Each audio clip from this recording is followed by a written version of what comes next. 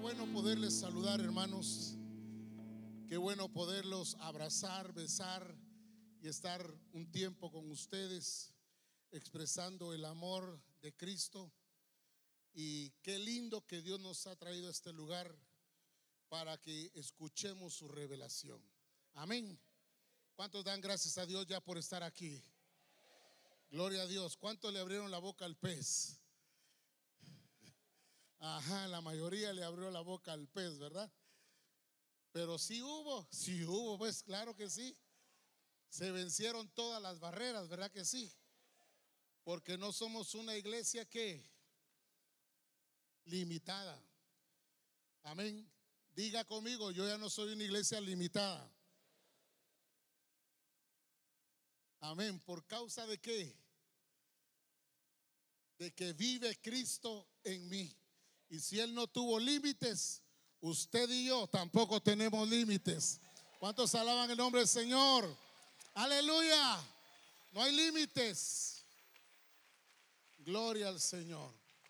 Tengan la bondad de sentarse, por favor. Gracias, hermanos. Gloria sea el nombre del Señor. Dios ha estado impartiendo su revelación y nos ha estado hablando y nos seguirá hablando. Las palabras de Él son vida. Amén, hermanos. Y qué lindo poder oír lo que el Señor quiere para nosotros en este tiempo. Vive Cristo en mí. Es lo que hemos estado recibiendo hoy desde temprano. Es la expresión de Cristo en mí. Es la vida de Cristo en mí. En el Congreso de noviembre el Señor nos habló: ya no vivo yo. Para que pueda ocurrir vive Cristo en mí, teníamos que haber pasado por esto, entendidos de que teníamos que someter todo al Señor y que ya no eran nuestras decisiones sino la voluntad de Él. La Escritura dice que la voluntad de Dios es buena, agradable y perfecta. ¿Qué más perfecto que eso puede haber? Pero a veces miramos la voluntad de Dios como no muy agradable, como no muy buena, como no muy perfecta. Todo lo de Dios es perfecto. Todo lo de Dios es perfecto. Él es un Dios perfecto. Por eso es que todo lo de Dios es perfecto. Y cuando nosotros entramos en esos procesos y entramos en esa vida, entendemos nosotros que no hay nada mejor para nosotros. Como Misión Cristiana El Calvario, Dios nos ha dado identidad, nos ha dado su propósito, nos ha dado su diseño y su plan, de tal manera que todo lo que el Padre ha revelado, no somos ignorantes de lo que Él ya nos ha revelado. Lo conocemos, lo sabemos, lo enseñamos, pero nos toca ¿qué? Como Misión Cristiana El Calvario, nos toca ejecutar todas las cosas que Él nos ha revelado. No es revelación puesta en la cabeza, es revelación para ejecutar, es revelación para vivir, para expresar. Por eso, muy importante estar en cada congreso y ver las etapas a las que Dios nos ha llevado para el cumplimiento de su perfecta voluntad. Misión Cristiana El Calvario fue llamado a ser la expresión exacta de Cristo. No unos, no algunos, sino toda Misión Cristiana El Calvario. Por lo tanto, nadie puede quedarse afuera de esto. Nadie puede quedarse diciendo: esto no es para mí. Déjeme decirle, esa voluntad de Dios ya fue revelada. Y por lo tanto, ya la conocemos, ahora nos toca ¿qué? Ejecutarla, hacerla, vivirla, de tal manera que lo hagamos no porque nos estén empujando a hacer, sino por causa de la naturaleza de Cristo en nosotros. Aquí no es nada forzado, aquí no hay nada que impuesto. Nosotros entendemos como hijos de Dios la naturaleza a la cual fuimos llamados, y por consiguiente vivimos de acuerdo a esa naturaleza. La escritura dice claramente: vive Cristo en mí. Es su expresión, es su carácter, es su voluntad, es su deseo, es lo que Él ya determinó. Diga conmigo, lo que Él ya determinó para mi vida. No puede o no podemos nosotros decir esto sí, esto no. Definitivamente todo lo que Dios nos ha revelado es para nosotros y es perfecto, es bueno. No hay nada mejor que lo que Dios ha determinado para ti y para mí. Por eso es que no podemos vivir de otra manera. Amén. No podemos vivir de otra manera más que la que Él ya estableció para su iglesia y para Misión Cristiana el Calvario. Vivir de otra manera implica que todavía sigo viviendo yo. Amén. Eso implicaría que todavía vivo yo. No puede Él vivir y someterse a lo mío cuando soy yo el llamado a someterme a lo de Él, lo que Él ya estableció. Él ya dijo, Él ya dio los parámetros, Él ya dio las medidas, Él ya dijo cómo debe ser Misión Cristiana el Calvario. Y gloria a Dios, porque Misión Cristiana el Calvario está entendida de la revelación del Señor, y entendido no solo en cuestiones de saber, sino en cuestiones de hacer. Ser para hacer, muy importante para nosotros. Yo quiero llevarlos a las escrituras. Gálatas capítulo 20, Gálatas 2:20. Ya me estoy inventando yo otro. Gálatas 2:20 dice la escritura, para iniciar, dice: con Cristo estoy juntamente crucificado, y ya no vivo yo, mas vive Cristo en mí. Y lo que ahora vivo en la carne, diga conmigo, lo que ahora vivo en la carne. Una vez más, lo que ahora vivo en la carne. Fíjese que ya no está hablando, ya no vivo yo, ya no está hablando del yo, está hablando ahora, mas vive Cristo en mí. Si ahora vive Cristo en mí, lo que vivo ahora en la carne, ¿qué dice? Lo vivo en la fe de ¿quién? Del Hijo de Dios. ¿Qué más dice? El cual me amó y se entregó a sí mismo por mí. Cuando entendemos más vive Cristo en mí, entendemos ahora que lo que nos toca vivir en la carne, no estoy hablando de la carne como pecado, sino la vivencia que tenemos que tener ahora, es exactamente esa expresión de Cristo en todo nuestro ser. Nuestro carácter, nuestra conducta, nuestro estilo de vida, lo que decidimos, lo que hablamos. Oiga, toda la expresión de Cristo en nosotros. Lo que ahora nos toca vivir es expresarlo a Él en su totalidad. No parte, sino porque estoy haciendo algo, creo que lo estoy haciendo todo. Sino dice, y lo que ahora, ese estado espiritual, ese momento al que hemos llegado de vivir en esa dimensión, es lo que está expresado aquí. Más vive Cristo en mí. Y lo que ahora me toca vivir es de acuerdo a lo que Él ya determinó para mí. No hay vuelta de hoja en esto. Si Él, Cristo, más vive en mí, yo no puedo vivir otra clase de vida que la que Él ya determinó para mí. Vivir otra clase de vida es estar opuesto a la revelación, o no entendido, o sigo viviendo yo. Pero ahora entiendo que lo que tengo que expresar, lo que tengo que vivir, lo que tengo que manifestar y expresar, tiene que ver todo Cristo en mí. Por eso, cuando el apóstol Pablo le habla a los hermanos en Galacia, a la iglesia específicamente, les hace ver las cosas que ya pasaron, las cosas que ya fueron hechas.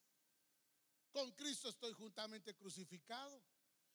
Ya no vivo yo, mas vive Cristo en mí. Ahora me toca vivir en esa expresión. Ahora me toca vivir en esa dimensión de lo que Él ya determinó para mi vida, para expresarlo a Él, para hacer una iglesia no limitada, sino una iglesia que no tiene límites, que no tiene barreras, una iglesia que está expresándolo a Él, como oíamos hoy por la mañana, al Dios creador de todas las cosas. Entonces, mi experiencia ahora, mi vivir ahora, tiene que ver en esto, más vive Cristo en mí. Y cuando entiendo esto, vivo, dice la Escritura, que lo que ahora vivo en la carne, lo vivo en la fe del Hijo de Dios. En la expresión de Él. Pero aquí mismo, en Gálatas, en el capítulo 5, dice la Escritura algo que debe llamarnos la atención hoy. Mire lo que dice ahí, Gálatas 5, versículo número 25. Dice, si vivimos por el Espíritu, andemos también, ¿qué dice? Fíjese que hay dos cosas. Dice, si vivimos por el Espíritu, andemos también por el Espíritu. Amén. Pero veo en el verso 16 algo más. Dice aquí, digo pues, andad en el Espíritu y no satisfagáis, ¿qué dice? Los deseos de la carne. Verso 18. Pero si sois guiados del Espíritu o por el Espíritu, ¿qué dice? No estáis bajo la ley. Ahora, todas las expresiones que encuentro acá es la vida en el Espíritu. No se puede vivir la vida de Cristo sin el Espíritu. No se puede. Podríamos nosotros estar pensando algunas cosas que sí se pueden, pero la vida en Cristo no se puede llevar a cabo ausente de la vida del Espíritu, porque toda la vida de Cristo fue regida por el Espíritu Santo. Él fue guiado, Él fue lleno. Amén. De tal manera que Él pudo hacer la voluntad del Padre y pudo hacer todo lo que el Padre había determinado para Él, precisamente porque Él también estaba bajo gobierno, bajo las reglas del Espíritu. Como hombre, Él tuvo que someterse a esas reglas. Por eso es que pudo cumplir la voluntad del Padre. La vida en Cristo no se puede llevar a cabo si no estamos viviendo en el Espíritu. Por eso es que el apóstol Pablo les habla a los de Gálatas, pero no solo a ellos, sino les habla también a los de Roma. Vayamos ahí a Hechos capítulo 8, Romanos 8. Mire lo que dice la Escritura en Romanos 8, verso 5. Romanos 8:5 dice, porque los que son de la carne, ¿qué dice? Piensan, pongan un momento, atención, piensan, pensar, dice, ¿quiénes? Dice, porque los que son de la carne piensan, ¿qué dice? En las cosas de ¿qué? De la carne. Pero sigue diciendo, pero los que son del Espíritu, ¿qué dice? Entonces, el que piensa en las cosas de la carne, los que son de la carne piensan en las cosas de la carne, pero los que son del Espíritu, ¿qué dice? Piensan en las cosas de ¿quién? Del Espíritu. La primera cosa que veo aquí es pensar. Pensar. Nosotros pensamos más que orar, ¿sí o no? Nos la pasamos ¿qué? Pensando. Pero viene y dice, ¿en qué pensamos? Cuando el apóstol Pablo dice, en esto pensad, hay cosas específicas que son del Espíritu a las cuales tenemos que ponerle atención. Pero viene y dice acá claramente que los que son de la carne piensan, pero también los que son del Espíritu piensan, pero piensan diferente, actúan diferente, porque mire lo que dice el verso siguiente, verso 6. El que piensa en las cosas de la carne, ¿qué dice? Porque el ocuparse de la carne, ¿qué es? Muerte. Pero el ocuparse del Espíritu, ¿qué es? Entonces, el que piensa en las cosas de la carne se va a ocupar de las cosas de la carne. Pero el que piensa en las cosas del Espíritu, de cómo agradarle, se va a ocupar en las cosas del Espíritu. Ahora, lo que quiero llevarle hoy a esto es esto. El apóstol Pablo está haciendo una diferencia. Diga conmigo, diferencia. Está haciendo una diferencia entre los que son de la carne y los que son del Espíritu. Los que son de la carne piensan en las cosas de la carne, se ocupan de las cosas de la carne. O sea, esa es su regla, esa es su forma de vivir. Pero nosotros como iglesia, como hijos de Dios, no podemos pensar como los que viven en la carne. No podemos actuar como los que viven en la carne. Por eso está haciendo una diferencia entre los que son de la carne y los que son del Espíritu. Pregunto, ¿cuántos son del Espíritu? ¿Cuántos son del Espíritu? ¿Cuántos ya no son de la carne? Como que me enguela, amén, ¿verdad? Vuelvo a hacer. ¿Cuántos son del Espíritu? ¿Cuántos ya no son de la carne? Entonces, ¿por qué actuamos en la carne? ¿Por qué expresamos otra clase de vida? ¿Por qué hacemos lo contrario entonces? Si somos del Espíritu, tenemos que pensar en las cosas del Espíritu y ocuparnos de las cosas del Espíritu. Amén. Donde no hay intervención humana, donde no hay nada mío, sino todo es del Espíritu. Por eso el apóstol Pablo dice, andad en el Espíritu, vivid en el Espíritu. Es la vida del Espíritu la que va a producir en mí el estilo de vida del reino, lo que Dios ha determinado para su iglesia y para mí. Esa expresión exacta de Cristo en mí. Esa expresión de esa vida que ha sido ahora la etapa a la cual nos toca vivir, entrar y expresarlo a Él. Entonces se está haciendo la diferencia entre los que son de la carne y los que son del Espíritu. Pero viene y sigue diciendo en el versículo 7, por cuanto los designios de la carne, o sea, los propósitos de la carne, son contrarios a los de Dios. Por eso es que nadie que no ha nacido de nuevo, oiga bien esto, ninguno que no ha nacido de nuevo puede vivir de acuerdo al Espíritu. No puede.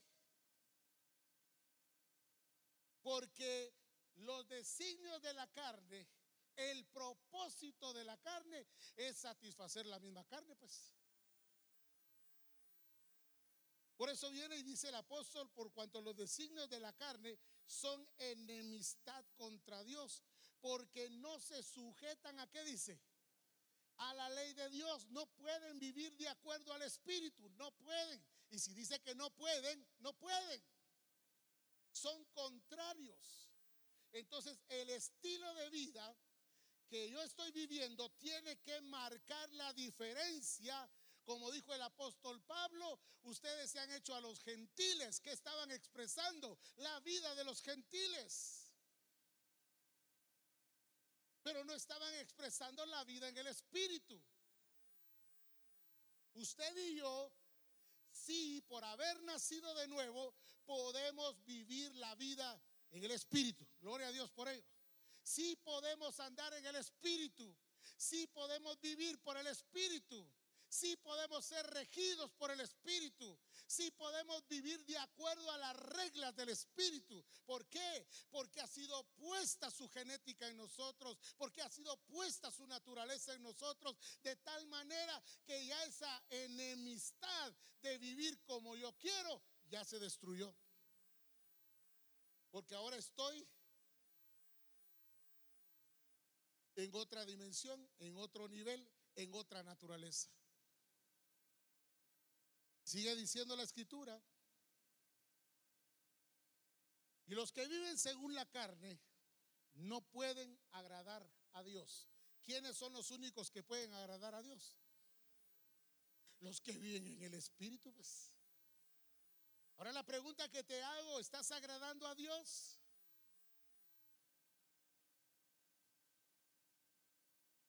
Vamos a hacer un llamado al arrepentimiento hoy. Porque si no estás viviendo para agradarlo a Él, estás viviendo para agradarte a ti. Y entonces eso me indica a mí que todavía no he entendido, ya no vivo yo. No he entendido, más vive Cristo en mí. No he entendido esto entonces. Porque todavía estoy expresando cosas y viviendo cosas y haciendo cosas que son contrarias a la ley de Dios, a la ley del Espíritu. Misión Cristiana El Calvario fue llamada a vivir de acuerdo al Espíritu Santo. Vivir esa vida del Espíritu, que es la que nos habilita para cumplir los designios de Dios. La importancia del Espíritu Santo en nuestra vida. El problema es que hemos llevado al Espíritu Santo solo a manifestaciones. Y nos hemos contentado. Mire, cualquier iglesia está feliz que haya lenguas, que se manifiesten los dones, y todo feliz. Pero los dones no me perfeccionan. Sí me edifican, pero no me perfeccionan. Y si algo tengo que entender es que además de tener la manifestación, tengo que tener también la expresión, pues. De nada sirve tener manifestaciones sin expresión. Misión Cristiana El Calvario fue llamada a ser la expresión exacta del carácter de Cristo. Pero también fue llamada a ser la expresión de la manifestación del poder de Dios. Dos cosas dije hoy. ¿Cuáles fueron? A ver, díganme la primera. Ser la expresión del carácter de Cristo, pero dije exacta, ¿verdad? ¿Y cuál fue la segunda? Ser la expresión de la manifestación de ¿qué? De las obras de Cristo. O sea, no voy a echar a la basura los dones espirituales. No los voy a quitar de mi vida. No, esto es parte de la vida en el Espíritu, pero no es todo. La iglesia se ha contentado con tener esas manifestaciones, esas expresiones o esas manifestaciones. Y le dan tanto énfasis a los dones, pero no al carácter de Cristo, no a la forma de Cristo. Resaltan el don, pero no la expresión de Cristo. Eso debe cambiar en nuestra vida. Eso debe cambiar en Misión Cristiana El Calvario. Tenemos que hacer las cosas en el orden de Dios. Tenemos que aprender de la Escritura y tenemos que recibir la revelación y entender lo que realmente el Señor está diciendo. Somos la expresión de su carácter exacto, pero también somos ¿qué? La expresión exacta de las obras de Cristo en nosotros. O sea, no podemos separar una de la otra. Porque si estamos hablando de la vida en el Espíritu, estamos hablando de una vida integral, completa. La vida en el Espíritu jamás me va a hacer retroceder. La vida en el Espíritu es avanzar, avanzar, avanzar al propósito de Dios. Jamás el Espíritu Santo te va a hacer retroceder en el propósito de Dios. La vida en el Espíritu es la que te lleva en avanzada, la que te hace vencer los obstáculos, la que te lleva a lo más, a lo glorioso, a lo excelente de Dios. Pero es la vida en el Espíritu. Sin el Espíritu Santo no podemos avanzar.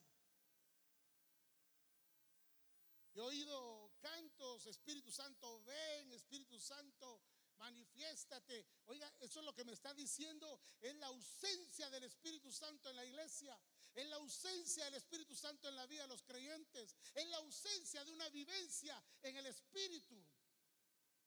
Y los cantamos como la música está bonita y toca el alma. Óigame, lo adoptamos y nosotros empezamos a declarar algo que no es de acuerdo al Espíritu, algo que no es de acuerdo a la voluntad de Dios, algo que no es real. El Espíritu Santo no viene de vez en cuando sobre nosotros. El Espíritu Santo vino y se quedó con nosotros. Amén. Cuando Juan el Bautista estaba bautizando, apareció Jesús, pero dice: yo no le conocía, dice. Gloria a Dios, ¿verdad? Yo no le conocía, dice Juan, pero sí había sido enviado para declarar quién era el Cordero de Dios. Amén. Pero en ese momento él no lo conocía. Vaya conmigo a Lucas, por favor. Mire lo que dice la Escritura.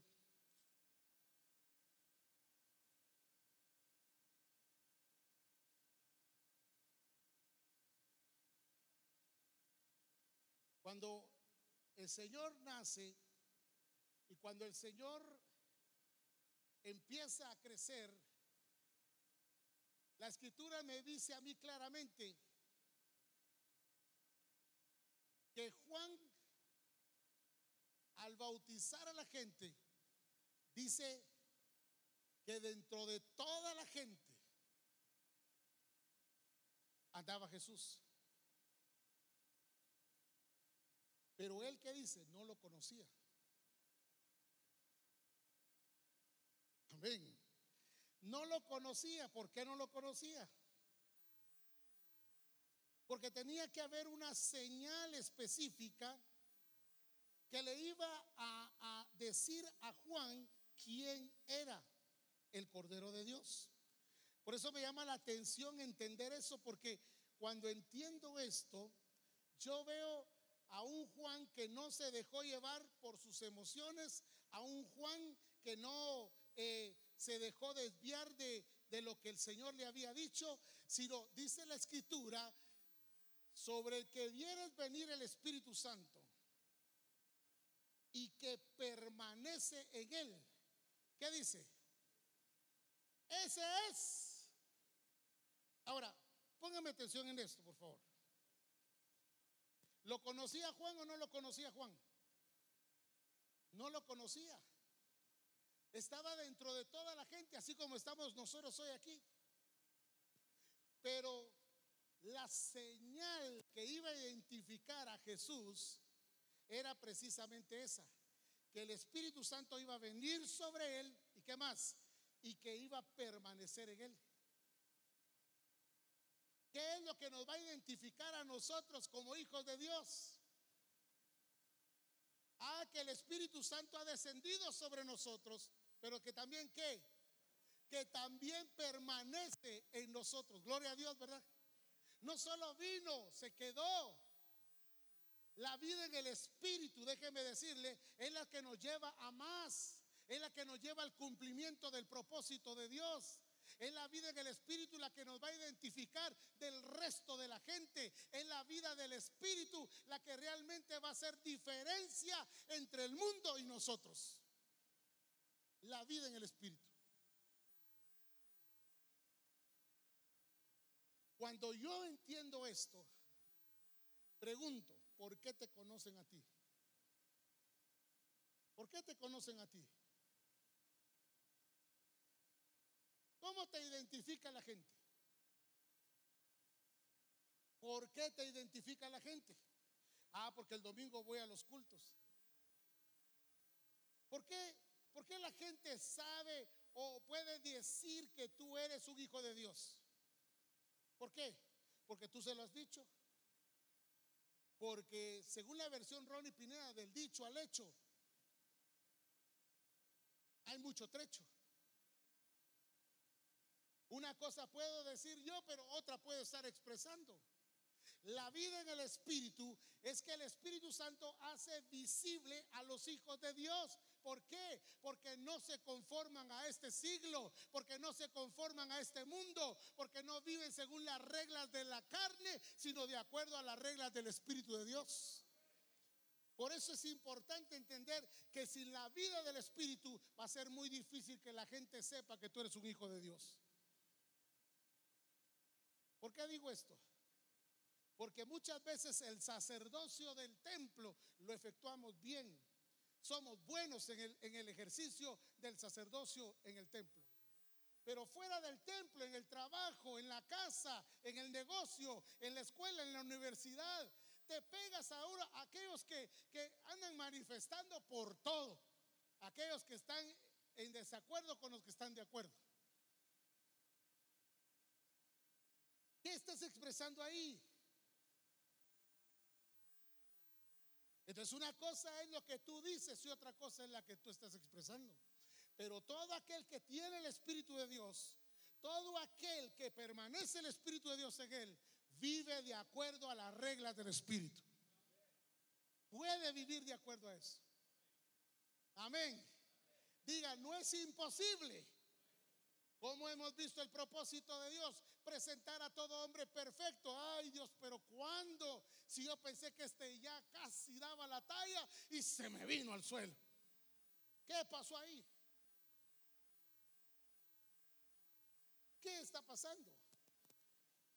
El problema es que la iglesia se ha acostumbrado a vivir ratitos en la carne y ratitos en el Espíritu. Como aquel que dijo, el que peca y ora está empatado. Esa no es la vida del Espíritu. La vida del Espíritu te lleva a más. Diga conmigo, la vida del Espíritu me lleva a más. No te conformes con lo que tienes. Hay algo más glorioso que está por suceder. Algo glorioso que está pasando en nuestra vida como Misión Cristiana del Calvario. Dios nos está llamando a cosas superiores. Alabado sea su nombre. Cosas superiores. Aleluya. Entonces el Espíritu Santo no te puede hacer retroceder. Él hace que tú avances. No te quedes con lo que ya tienes. No te conformes con lo que ya experimentaste, con lo que ya expresaste.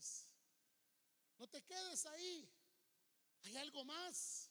Dile a tu hermano, dile, pero díselo contento. Hay algo más. Pero díselo alegre, hay algo más.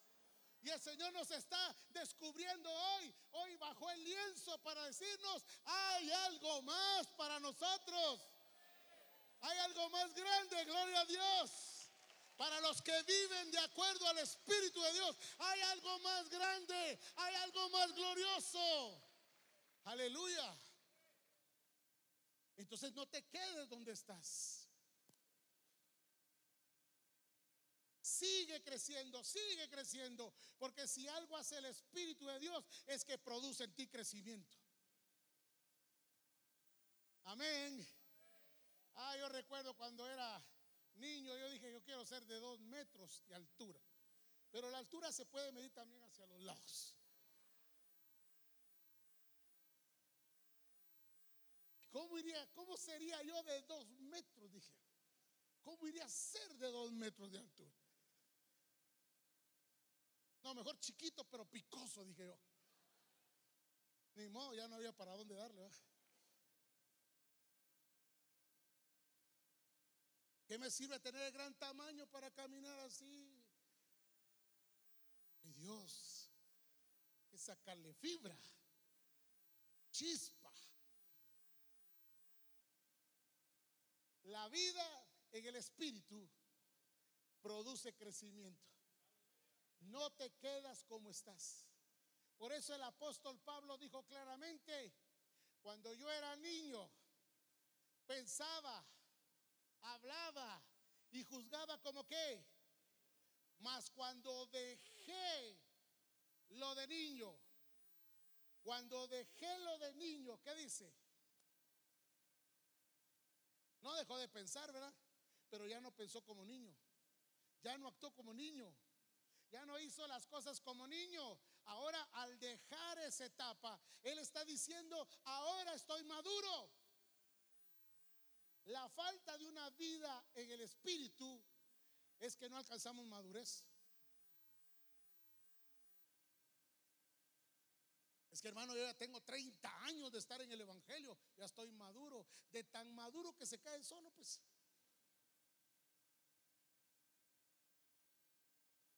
La vida en el espíritu produce crecimiento. Pablo no se quedó como niño, Jesús no se quedó como niño. Él crecía en sabiduría y en gracia para con Dios, debido a la vida en el espíritu. No te puedes quedar con lo que ya tienes. No puedes quedarte ahí limitado pensando que ya lo alcanzaste todo, que ya lo lograste todo, que ya lo expresaste todo. No, déjame decirte, hay algo más grande. Y la falta de la vida en el espíritu no te está permitiendo madurar. La madurez no tiene que ver con años.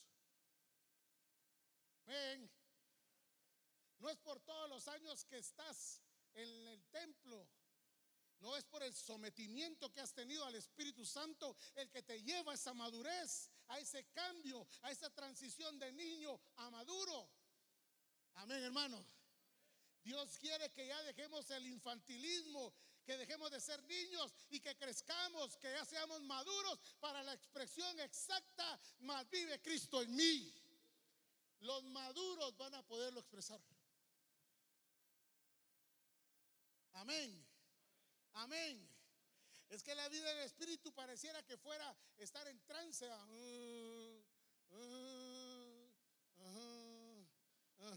Y sigo viviendo igual. ¿De qué me sirvieron los ajún? Y sigo viviendo igual. Sigo expresándome igual, sigo viviendo igual, sigo maltratando a la gente, sigo siendo ¿qué? Intolerante, sigo siendo ¿qué? Necio. Uy. Pero es que la verdad, pues, no podemos vivir otra clase de vida. Y si alguno no tiene el Espíritu de Dios, dice Pablo, no es de él. Usted quiere meter a la gente y que se metan y que crezcan y que desarrollen y que maduren.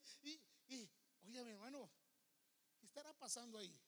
O hay un mal discipulado, o esta persona no tiene al Espíritu de Dios.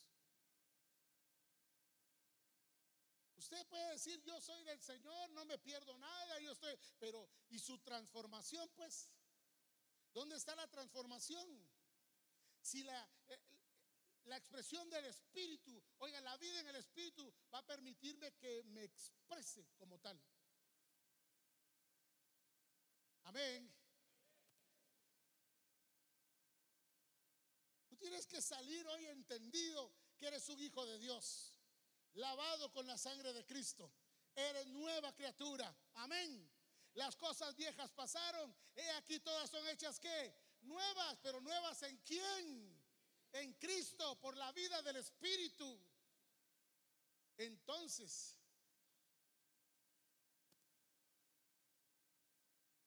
no me puedo quedar como niño ni como joven, sino tengo que llegar a la madurez para poder ser la plenitud de Cristo, para poder expresarlo a Él en su totalidad. Pero ¿qué entonces de esa doble vida que estamos llevando? ¿Qué de eso, de una cosa en el templo y otra cosa afuera? Si yo soy hijo de Dios aquí, soy hijo de Dios en cualquier parte. Amén, hermano. Amén, hermano. Como dicen por ahí, lo que se hace en Las Vegas se queda en Las Vegas. No, Dios te ve.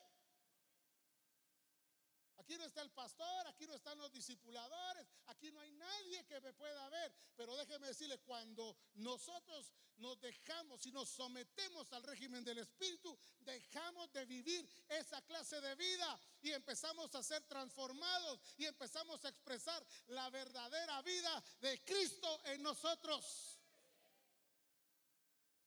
Por eso es importante la vida en el Espíritu. Amén. Amén. Ya nosotros no somos de la carne, ¿verdad que no? Dice eso, amén, hermano. Ay, no, pues, sangre de Cristo. Cruz, cruz, cruz.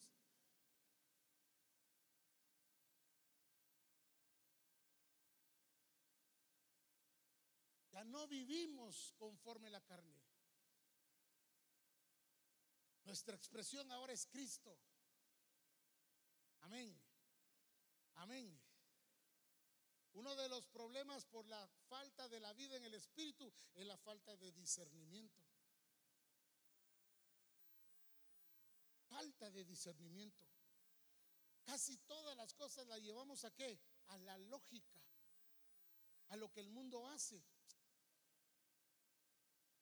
Se pelearon los hermanos, eran esposos, se pelearon. Pero ¿qué familia no se pelea pues usted?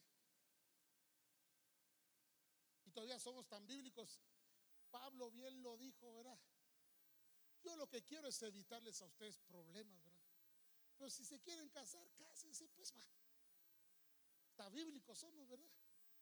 No, no es normal que nosotros vivamos como el mundo vive. No es normal que nosotros tengamos una familia como el mundo. No es normal que nosotros manejemos nuestras finanzas como el mundo. No es normal que nosotros tengamos ese trato como lo tienen los del mundo. Todo lo de Dios es perfecto, todo lo de Dios es bueno. La vida en el Espíritu me hace ser diferente. Necesitamos de verdad tener una vida en el Espíritu. ¿Para qué? Para tener discernimiento. ¿Qué es lo que debo hacer? ¿Con quién me casaré? Y para no decir después con quién me casé, ¿verdad?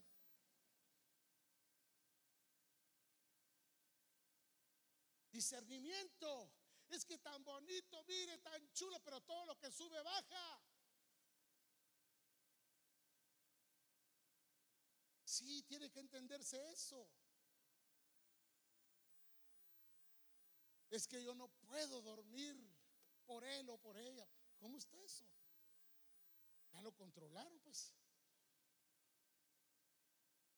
Discernimiento, ¿dónde voy a vivir? Discernimiento, ¿qué carrera tengo que seguir? Hoy estamos siguiendo la corriente del mundo. Como todos son universitarios, a mí me importa un poco la iglesia y me meto a la universidad. ¿Y qué me importa si ahí no voy a los cultos, si no voy al adiestramiento? ¿Qué me importa? Óigame, eso no es discernimiento.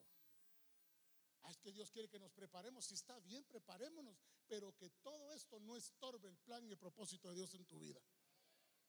La vida en el Espíritu, mi elección es Él.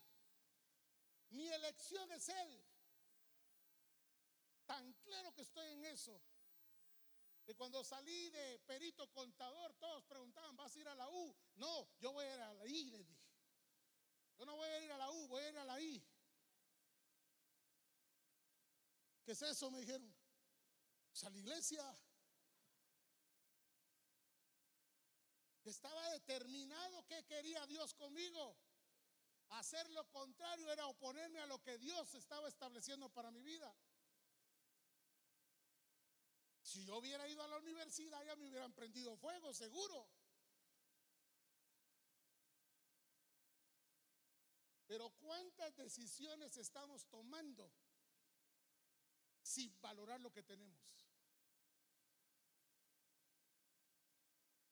Mire usted, Dios me está bendiciendo. Me salió un trabajo, usted, mire, bien pagado. ¿Qué días va a trabajar? Todos los días usted.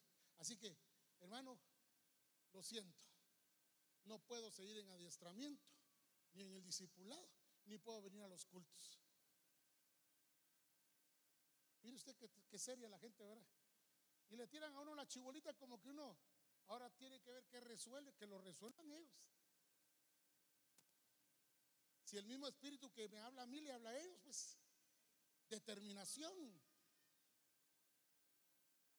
Pero si algo necesita la iglesia es eso, tener discernimiento. Y eso solo se puede tener teniendo una vida en el Espíritu. ¿Cuántos dicen amén? ¿Cuántos dicen amén? Ay, hermana, ¿y usted cuándo se va a casar? Pues déjela tranquila, hombre. No sea meta. Y hermano, ¿y usted qué? Ya, usted ya nietos va a tener. Déjelo. Perdóneme, pero ¿a usted qué le importa? Pues es la vida de él. Y si no se ha casado, como dijo alguien, ¿verdad? Es que es bien inteligente.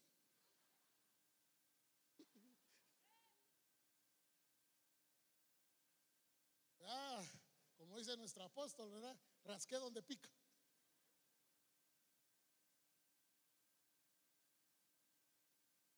Discernimiento. ¿Qué carrera quiere Dios que yo siga? Amén. Así como ahora la moda es meterse a la universidad, pues metámonos todos, pues, ¿verdad? ¿Y qué nos importa lo de Dios? Es que somos muy livianos, somos muy superficiales cuando hablamos de propósito. Se requiere determinación y valor para mantenerse en la vida en el Espíritu y decir: eso no es para mí, esto es para mí, esto es lo que Dios quiere, esta es la voluntad de Dios, esto es lo que tengo que vivir, a esto me voy a extender, esto es lo que voy a obtener como meta, lo que Dios ha dicho para mí. Y entonces el discernimiento es muy importante, pero eso solo se puede tener cuando tenemos vida en el Espíritu. Discernimiento. Pero también la vida en el Espíritu me permite a mí tener prioridades correctas. Prioridades correctas. Amén. Amén. ¿Cómo están tus prioridades? Y no solo le estoy hablando a los que estamos hoy aquí, le estoy hablando a todos los que nos están viendo por este medio. ¿Cuáles son tus prioridades? ¿A qué le estás dando tu tiempo? ¿Cómo es Él?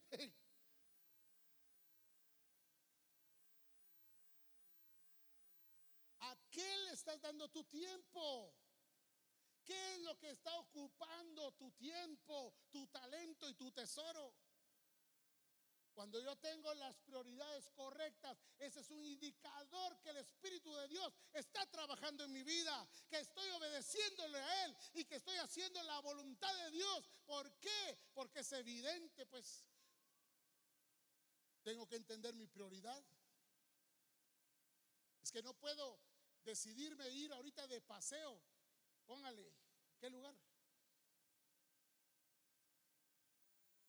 Que me vaya a Acapulco, pues allá con el apóstol David. Así Guatanejo, a donde sea, donde caiga, pues. No me puedo. No te metas con mi pueblo, pues. Ponte que yo decida irme de viaje en estos días precisamente. ¿Qué estoy diciendo ahí? Que esto no es prioridad para mí, pues. Estoy viendo con simpleza la convocatoria del Espíritu. Si leímos claramente la carta apostólica, esta es la convocatoria del Espíritu. Él nos ha traído aquí para adorar al único Dios verdadero y ser la expresión exacta de Cristo. A eso nos ha traído aquí. Prioridades correctas. Necesitamos hacer una revisión, ¿verdad, hermanos? Una revisión de nuestra vida. Si estoy andando en la carne, son mis decisiones las más importantes. Pero si ando en el Espíritu, serán las más importantes las de Dios. Amén. Es que mi necesidad, es que tengo esta necesidad sentimental, emocional, económica, y todo lo llevamos a necesidades.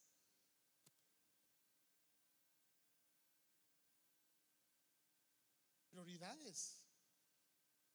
Amén, hermanos. Prioridades correctas. Hay que hacer esto sin dejar de hacer aquello. Amén. Amén. Pero lo primero es lo de Dios, pues. A quien tengo que agradar no es a mí ni a los demás, sino a Dios. Y eso solo se puede hacer por el Espíritu.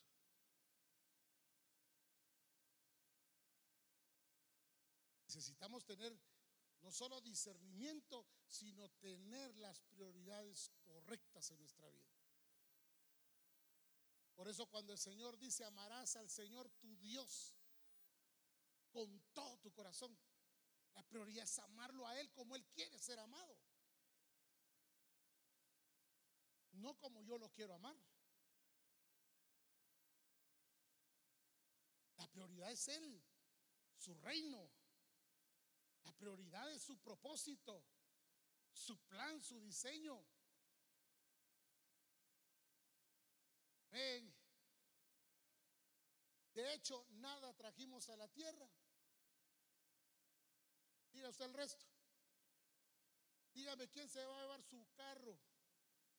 ¿Quién se va a llevar la casa?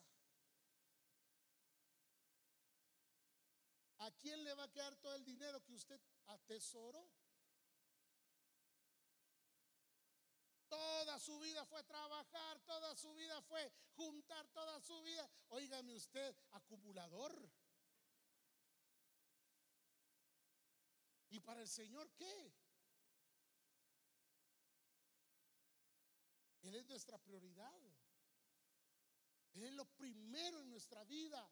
Como iglesia, déjeme decirle, si algo nos vamos a poder llevar de este lugar es la satisfacción de haber vivido como Dios quiso que viviéramos. Así muérase feliz o murámonos felices, pues. ¿Verdad? Porque eso es la satisfacción más grande. Padre, la obra que me dijiste que hiciera, la he terminado. ¿Se fue con satisfacción, sí o no? ¿Satisfecho de qué? De que había hecho todo lo que el Padre le mandó, de vivir de acuerdo como el Padre le dijo. Gloria a Dios. La vida en el Espíritu me produce entonces que en mis elecciones, en mis decisiones, Él sea la prioridad. Y aunque digan lo contrario los demás, y aunque esté contrario a los demás, y aunque no lo aprueben los demás,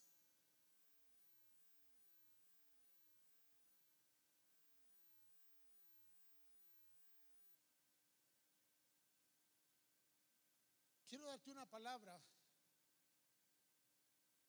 en Mateo 16. Mateo 16.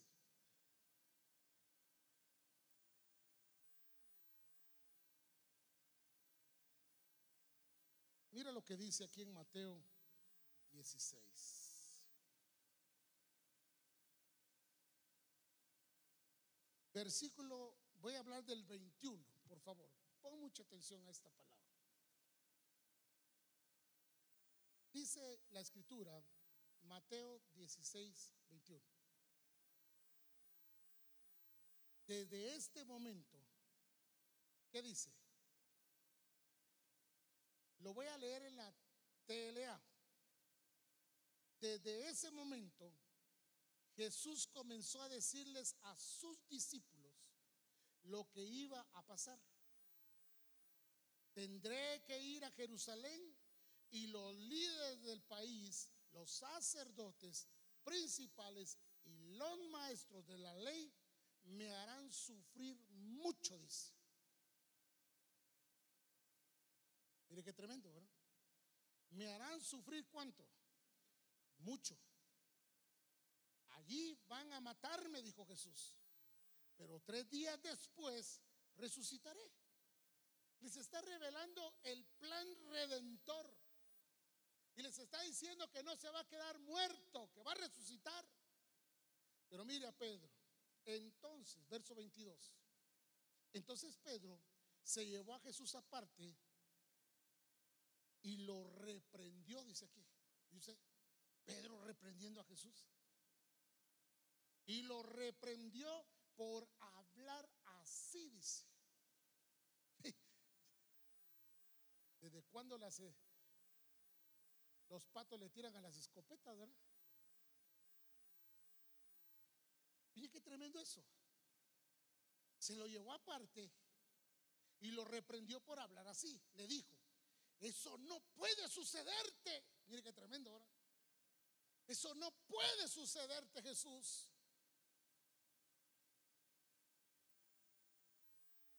Que Dios nunca lo permita. Mire usted. Yo cuando leí esa versión dije: santo Dios. Discernimiento para oír, ¿verdad, hermanos? Conocer el plan de Dios, entender lo que Dios quiere para nuestra vida. Pero viene Pedro y le dice que Dios nunca lo permita que vayas a sufrir ni que vayas a morir. Mire, pero lo que sigue diciendo: Jesús se volvió y le dijo: Pedro, Pedro, estás hablando como Satanás. Uy, ten cuidado quien te habla. Ten discernimiento quien te está hablando. Discernimiento para oír y a quién estás oyendo. Eva le puso atención y oídos a lo que la serpiente le dijo, y eso le cambió su naturaleza. Viene ahora Pedro y reprende a Jesús por lo que dijo, y todavía dice que nunca te acontezca, que Dios no lo permita.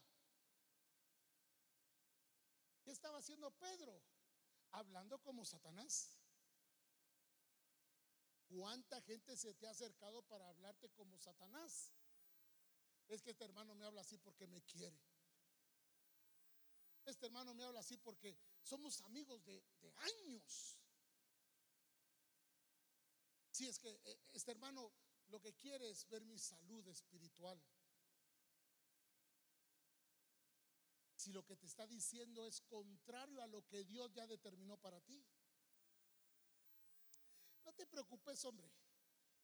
Te hablan de perfección en la iglesia, pero ¿quién es perfecto? Vos decime, mencioname uno. ¿Quién te está hablando ahí? No te está hablando el Espíritu Santo. Pero lo que sigue diciendo es bien tremendo. Mira lo que dice ahí: Pedro, estás hablando como Satanás, vete. Y mira lo que le dice el Señor: tú no entiendes los planes de Dios. Qué tremendo, ¿verdad? Tú no entiendes los planes de Dios y me estás pidiendo, dice, que les desobedezca. Ay, hermano, si algún hermano te invita a pecar, no lo aceptes.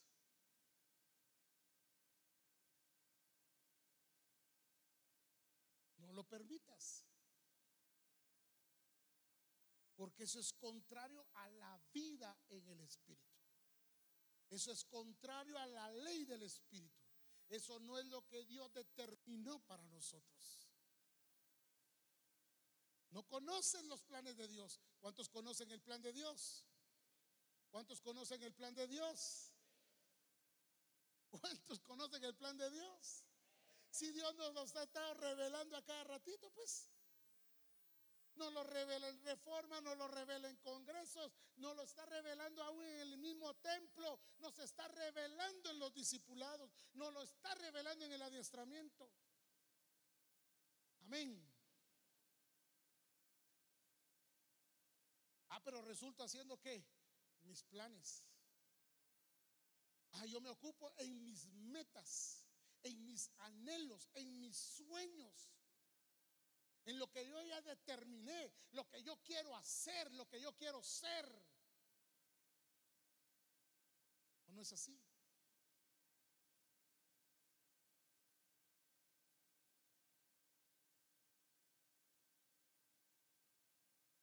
conoces los planes. Pero mire lo que sigue diciendo. Y me estás pidiendo que los desobedezca. ¿Cuántos conocen el plan de Dios? Ahora sí, en serio, ¿cuántos conocen el plan de Dios? ¿Cuántos lo están obedeciendo?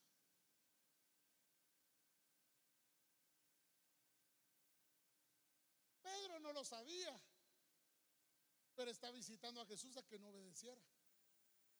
Nosotros sí lo sabemos y a propósito lo desobedecemos por falta de un sometimiento al Espíritu del Señor. Vienen tiempos, oiga bien, vienen tiempos en que necesitamos tener prioridades correctas, discernimiento, quién está hablando, quién me está diciendo, qué es lo que estoy oyendo. Viene un tiempo en que Dios va a probar a su iglesia. Lo va a probar en la fidelidad, en la obediencia, lo va a probar en el sometimiento. Dios la va a probar, Dios va a probar a Misión Cristiana el Calvario. No, Él no quiere que solo sepa su plan, Él no quiere que solo lo predique su plan, Él quiere que viva de acuerdo a su plan. Esa es la voluntad de Dios, que vivamos de esa manera. Pero necesitamos ¿qué? Una vida en el Espíritu, ser guiados del Espíritu.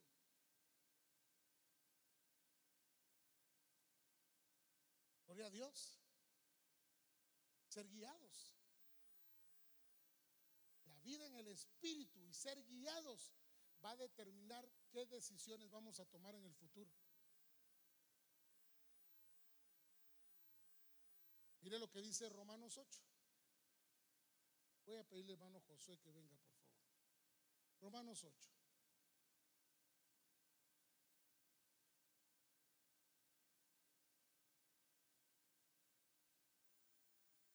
Romanos capítulo 8.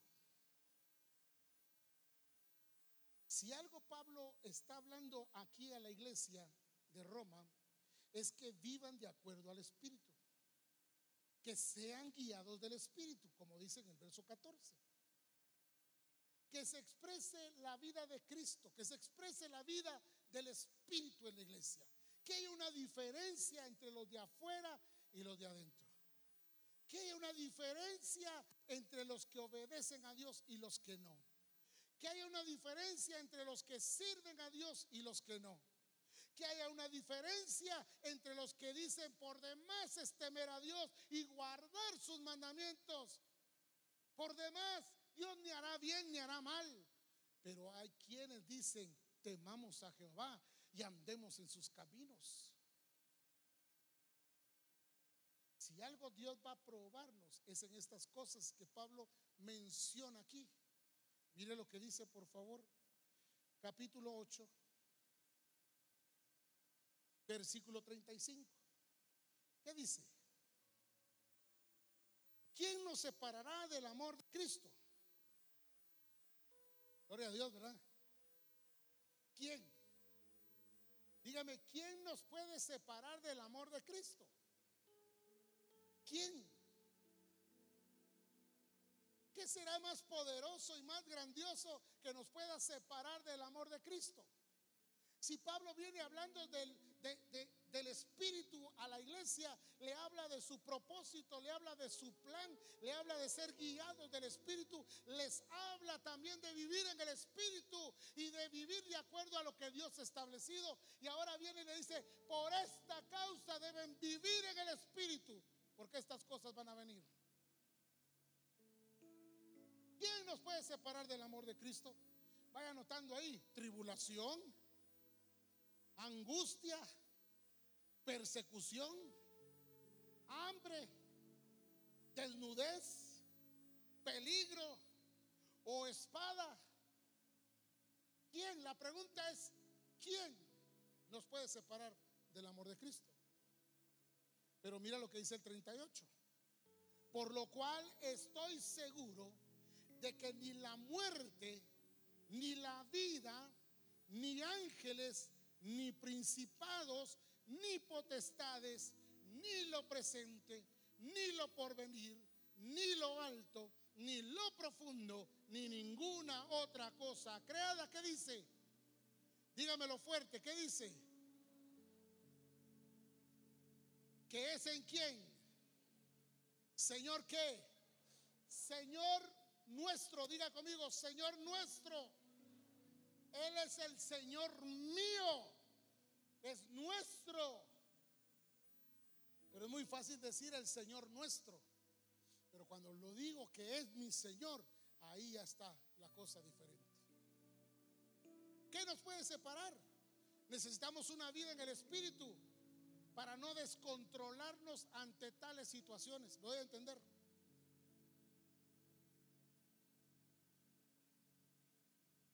Viene una persecución, ay Dios mío, ¿qué vamos a hacer? ¿Qué pasa? Viene hambre sobre el mundo.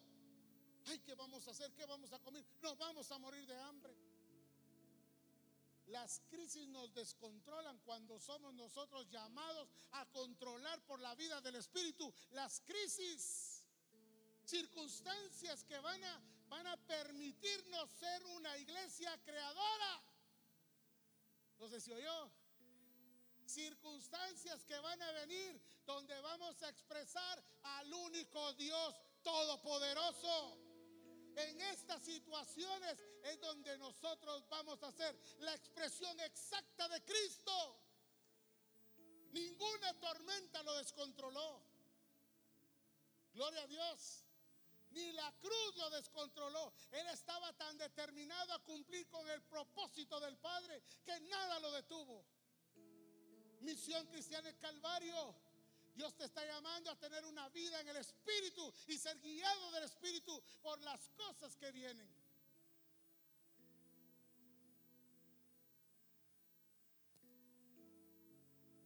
Aleluya. No creyentes descontrolados, sino creyentes, iglesia, hijos controlados por el Espíritu Santo.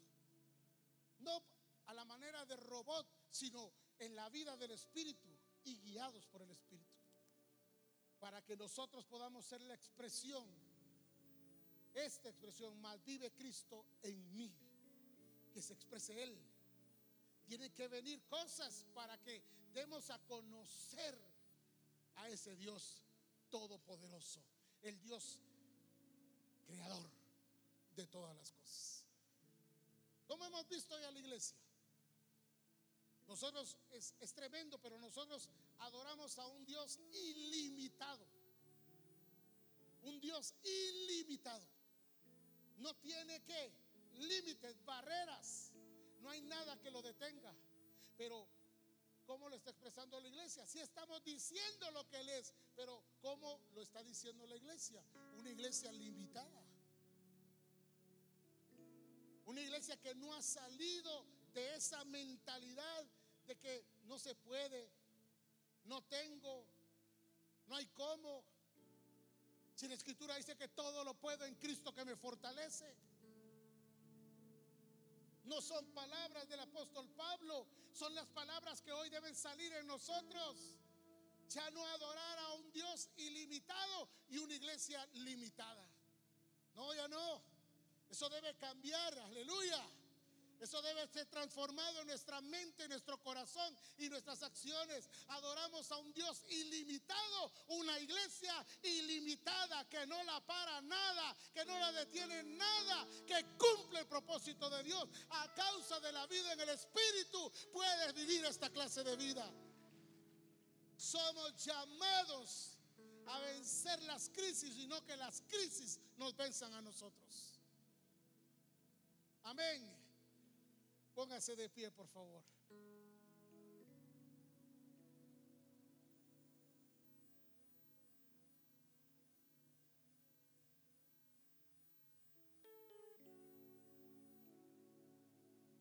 Hoy el Señor nos dice a nosotros lo que dice en Proverbios 4.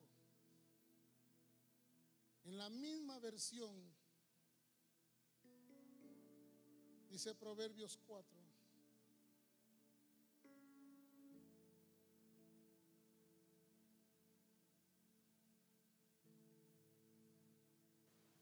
versículo 26.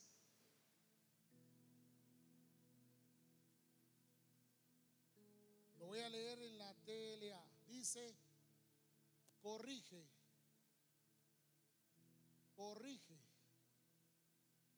tu conducta. Corrige tu conducta. Proverbios capítulo 4 verso 26 en la versión TLA.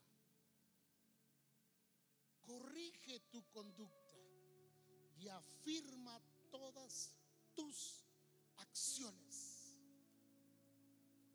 Aleluya. ¿Desde cuándo el Señor viene hablándonos de corregirnos y corregirnos? Y aún el apóstol, el profeta César decía: el problema es que sí nos corrigen, pero nosotros no somos corregibles. No nos corregimos a nosotros mismos. Pero la orden del Señor aquí es: corrige tu conducta y afirma todas tus acciones. Eso solo puede ser por la vida en el Espíritu. No puede ser de otra manera.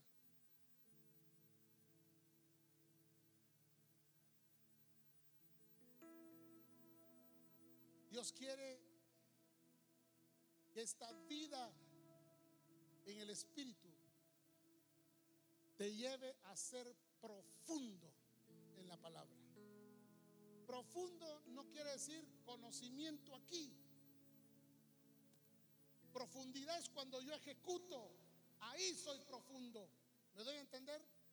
Ahí soy profundo. Cuando ejecuto, no soy profundo por lo que sé. No, el que oye y hace, dice la palabra, ese es profundo. Ya no más superficiales, ya no más creyentes de sobre la arena. Profundos, ejecutando, viviendo de acuerdo a lo que el Espíritu del Señor ha señalado para nosotros como hijos de Dios. No podemos vivir otra vida. Tenemos la mejor vida. Jesús dijo: yo he venido para darles vida. Pero vida ¿qué? Abundante, sin límites.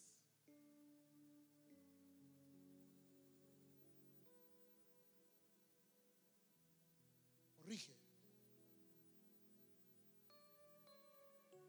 Una vez más el Señor nos llama a ejecutar su plan, su propósito y su diseño.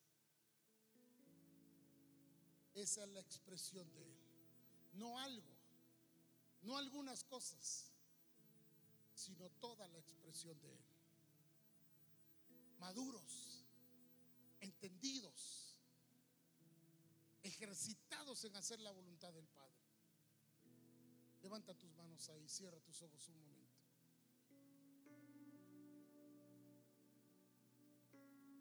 Señor, aquí estamos delante de ti. Nos has traído, Señor, para oírte, para conocer la revelación y lo que nos toca vivir, lo que tenemos que ser. Señor, queremos hacerlo todo correctamente. Reinas Jesús, vamos a estar ordenadamente sobre toda creación. Eres Señor, con toda autoridad. ¿Quién como tú? Verdadero y fiel, eres todo para mí. Reinas Jesús, sobre toda creación. Eres Señor, con toda autoridad. ¿Quién como tú? Verdadero y fiel, eres todo para mí.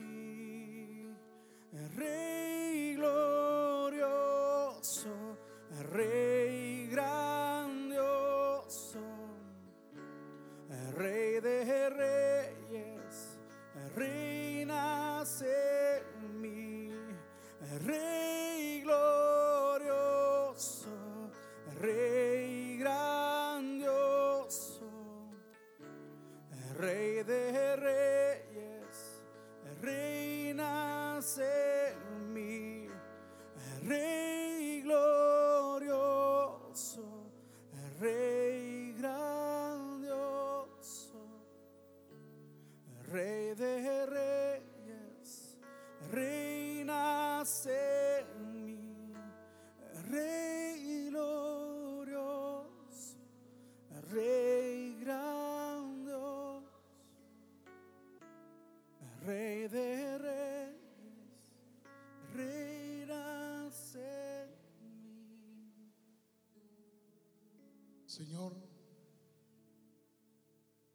Te damos gracias, Padre, por tu propósito en nuestra vida. Es tan valioso y tan importante para nosotros. Vivir en el Espíritu, ser guiado del Espíritu, andar en el Espíritu. Esa es la vida normal de los hijos de Dios. Por lo tanto, Señor, no viviremos otra clase de vida más que la que tú nos llamaste y estableciste para que nosotros la vivamos. Mas vive Cristo en mí. Que sea visto Él, que sea Él el todo en todos, para tu gloria y para tu honra. Señor, bendecimos tu nombre y te adoramos en Cristo Jesús. Amén y amén. Gloria a Dios. Gloria a Dios. Aleluya. Amén. Déselo fuerte a Él. Sí, no se conforme con un aplauso nada más. Déselo a Él. La gloria es para Él, la gloria es de Él. Sea su nombre exaltado, glorioso. Aleluya. Gloria al Señor. Amén.